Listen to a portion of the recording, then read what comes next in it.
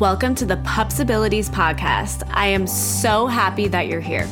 I'm Jess, and I'm a dog mom and small business owner on a mission to spread love to animals and make major impact in this world. When I became a dog mom in 2019, my dog Chewy completely changed my life for the better. I've always been passionate about helping animals, but now it has become a huge part of my life mission. This podcast community is for you.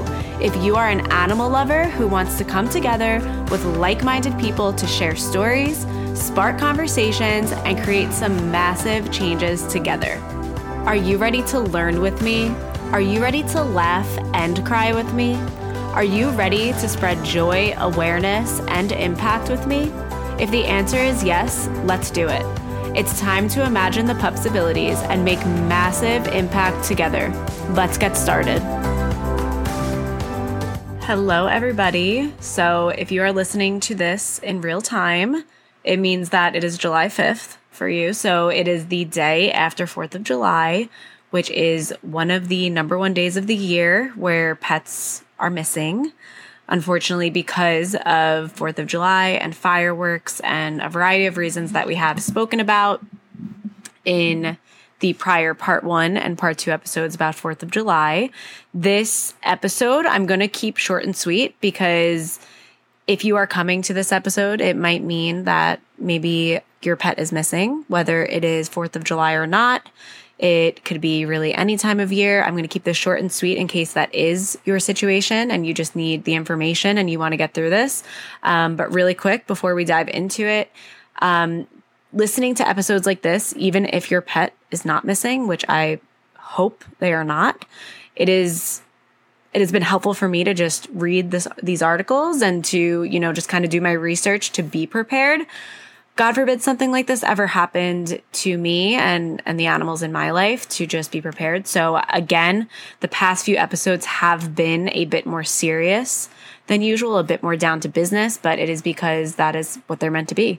So I have done a bunch of research, and there's one particular article that I found, one particular webpage, I should say, that really consolidated information in a really helpful way, in my opinion. So I'm going to be referencing and reading word for word a bunch of their bullet points while also chatting with you guys about it. So the article that I'm going to be referencing, I will put in the show notes. It is written by American Humane, which is a nonprofit organization that helps animals. And let's just dive right into it. So this is all about if you have lost your pet, what you have to do. So their first bullet point says, act fast, don't waste days hoping your pet will come home. The sooner you begin your search, the better the odds of finding them. I also read that if this does happen, if you have a group of people that are looking for your pet, send them into different directions, and each of you should have a phone with a picture of your animal so that if you do come across people in the area, you can show the picture to them. Maybe they have seen the animal, or maybe, they might come across them. So if you can have a big group of people searching, that is ideal, and it is even more ideal for you all to be going in different directions and for you all to have photos of the animal that you're looking for. Another one of their bullet points says, search your neighborhood or the area where your pet was lost and let people know you have a missing pet. So that dives off of what I just said. Another one says, call your pet's name and check any places where they could have become trapped, such as in basements or garages or under vehicles. A lost pet often will hide during the day, so be sure to go out again at night with a flashlight and call for them. A little side note, a story that I have from when I was a kid. We had a cat named Cutie. I actually recorded an entire episode about him. He got out a couple of times when I was growing up because he was just one of those cats that was really, he was brave and he just always figured out ways to just get out the door. And I remember how terrifying it was every single time. And there was one particular instance where we couldn't find him during the day. And it was so terrifying. And then later in the night, he actually wandered back towards the house. And there was actually a stray cat that was living, kind of in the area of our backyard. And she did feel pretty safe with us. And something that's really special is actually that stray cat brought Cutie back. We actually looked outside our window and we saw Shadow, we named her Shadow, sitting with Cutie. So she actually brought him back. We were very lucky. Shadow was definitely a little guardian angel for us and Cutie at that time. But I bring it up, it came to my mind because he had gotten out during the day and we ended up finding him at night. So definitely don't give up hope if you are in this situation. Definitely go out at night, have a flashlight, call for them.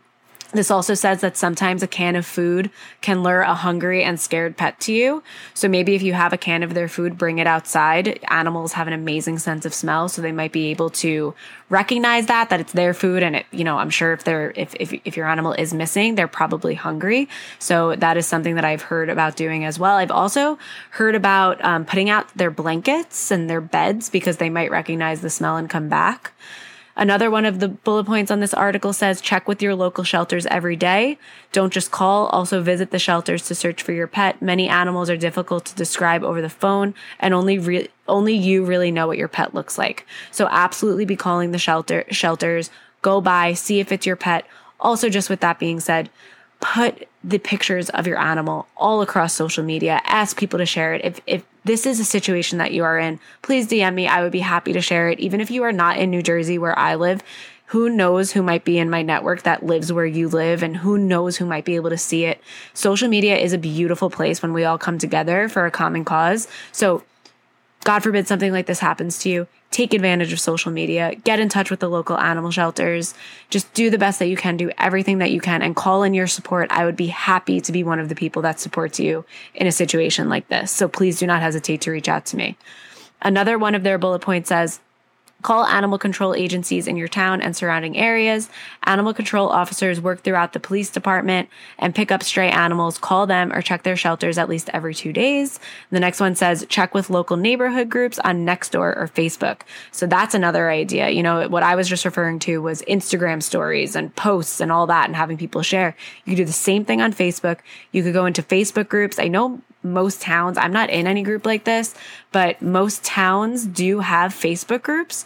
So definitely dive into those, join in on them, and post about, the pets that are missing.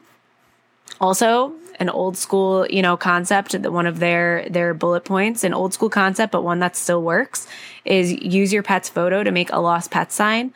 Put them up in your neighborhood, post offices, libraries, pet supply stores, veterinary offices, grocery stores, and inform your vet and groomer that your pet is lost in case they receive a call. Place ads in local newspapers or newsletters and offer a reward in case someone found your untagged pet. That's a really interesting concept, of having that reward system. So if there is any type of monetary reward that you can offer, of course, that is something that could definitely, give people a little bit of an extra boost to keep an eye out for your pet. I know personally, and no judgment towards you if you would accept a reward. I know for a fact that if I ever found someone's pet, I would not want to accept a reward. That's just my own personal thing. But just keep that in mind, that putting out a reward might motivate people to find your pet for you. And who knows, there might even be someone that doesn't even want to accept the reward if they do find your pet. So if that is something that you can swing, if that is something that you can consider, it's definitely something to consider. It's definitely something I would probably do, just because I would want to exhaust all options that I possibly could. God forbid, I lost Chewy.